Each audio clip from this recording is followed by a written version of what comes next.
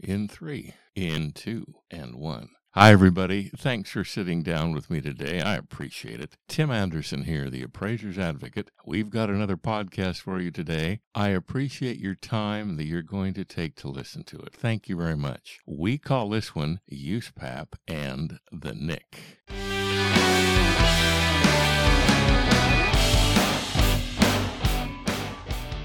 Recently, this question came to me via email. Quote, in a recent review of one of my appraisal reports, the reviewer said my neighborhood analysis was poor and nicked me for it. I asked what poor meant, and she told me I should familiarize myself with Fannie Mae's requirements for a neighborhood analysis. She also said my neighborhood analysis was nothing more than just a recitation of public record facts, so it lacked any analyses of the neighborhood's trends. Therefore, she says I did not analyze the neighborhood sufficiently to reconcile my conclusions of the neighborhood's trends and their effect on both my highest and best use and my final value opinion. I came in just over the contract price. Why did the reviewer nick me? I did what I always do in an appraisal, unquote.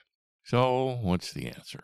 When we sign the certification, that's Standards Rule 2-3, we certify that we developed our value opinion and then communicated it to the client in compliance with Standards 1 and 2. If we did not so comply and did not present a really good reason why we did not, then by signing the certification, we misled our client, a clear violation of SR 2-1B. In the Fannie Mae Selling Guide at B4-1.3-03, the neighborhood section of the appraisal report, you'll see what Fannie Mae expects us to analyze in an appraisal and then report to the client.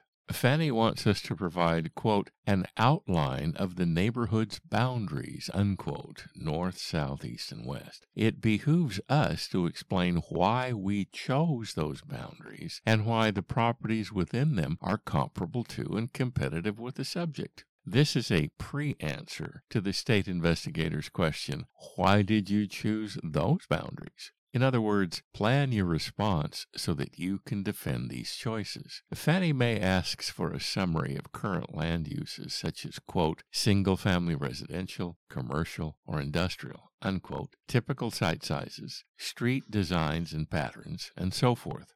She needs to know all of these, since changing land uses may render the improvements to a site obsolete long before the borrower fully amortizes the loan.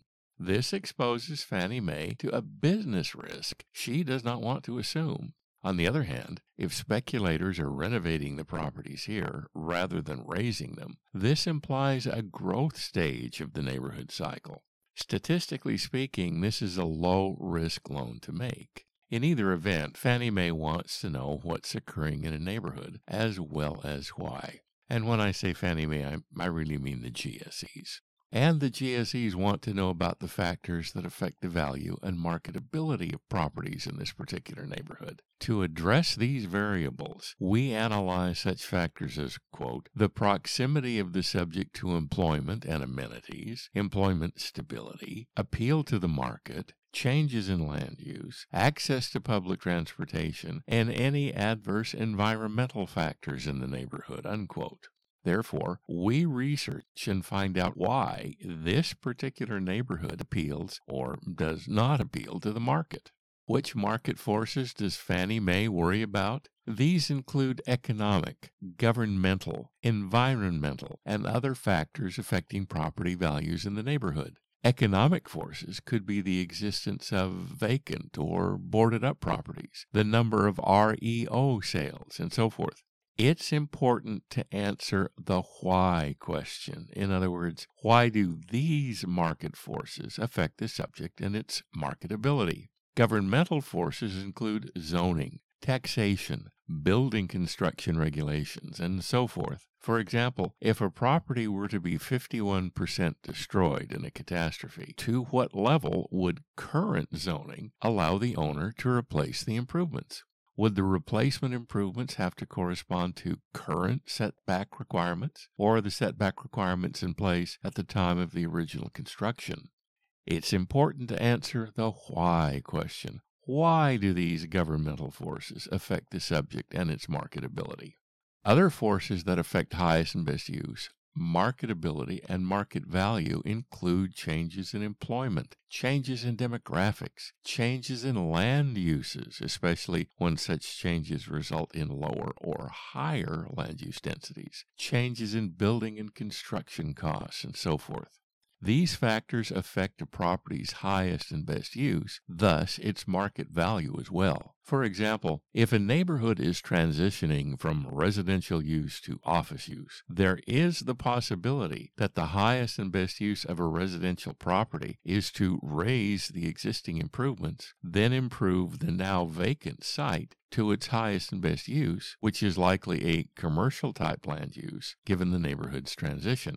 This quote is directly from the Fannie Mae Selling Guide. Quote, "When completing the one-unit housing trends portion of the neighborhood section of the appraisal report forms, the trends must be reflective of those properties deemed to be competitive to the property being appraised. If the neighborhood contains properties that are truly competitive, that is, market participants make no distinction between the properties, then all the properties within the neighborhood would be reflected in the one-unit housing trends section. However, when a segmented or bifurcated market is present, the one-unit trends portion must reflect those properties from the same segment of the market as the property being appraised. This ensures that the analysis is based on competitive properties. The appraiser should also provide commentary on the other segments of the neighborhood when segmentation is present." Unquote. So we have to answer the why questions, not merely fill in the boxes on the form. Now, to address your reviewer's comments. You can see that the mere recitation of facts is not what the neighborhood analysis section of the 1004 form calls for. Merely to state that the zoning is residential in nature is to recite a fact.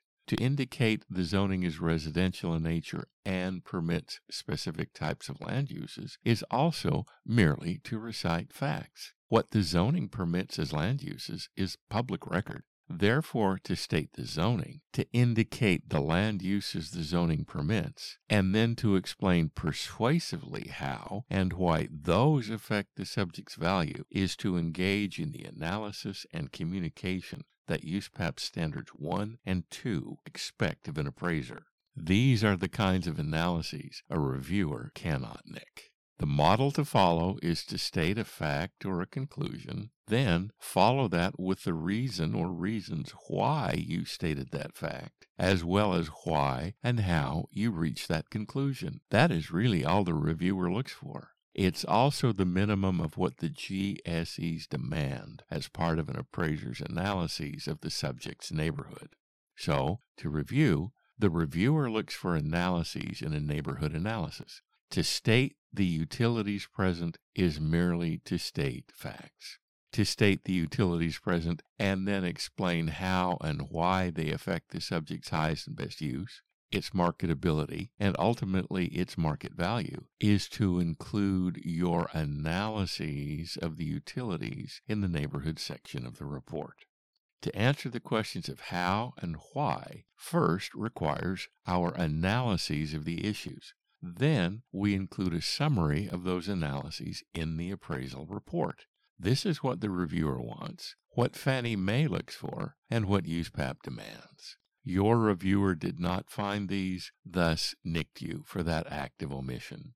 When we answer the how and the why questions, everything else is just detail.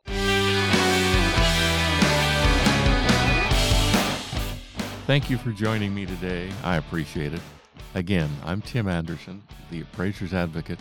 If I can ever be of help to you, please get in touch with me. Tim@theappraisersadvocate.com. It will be a pleasure to know you.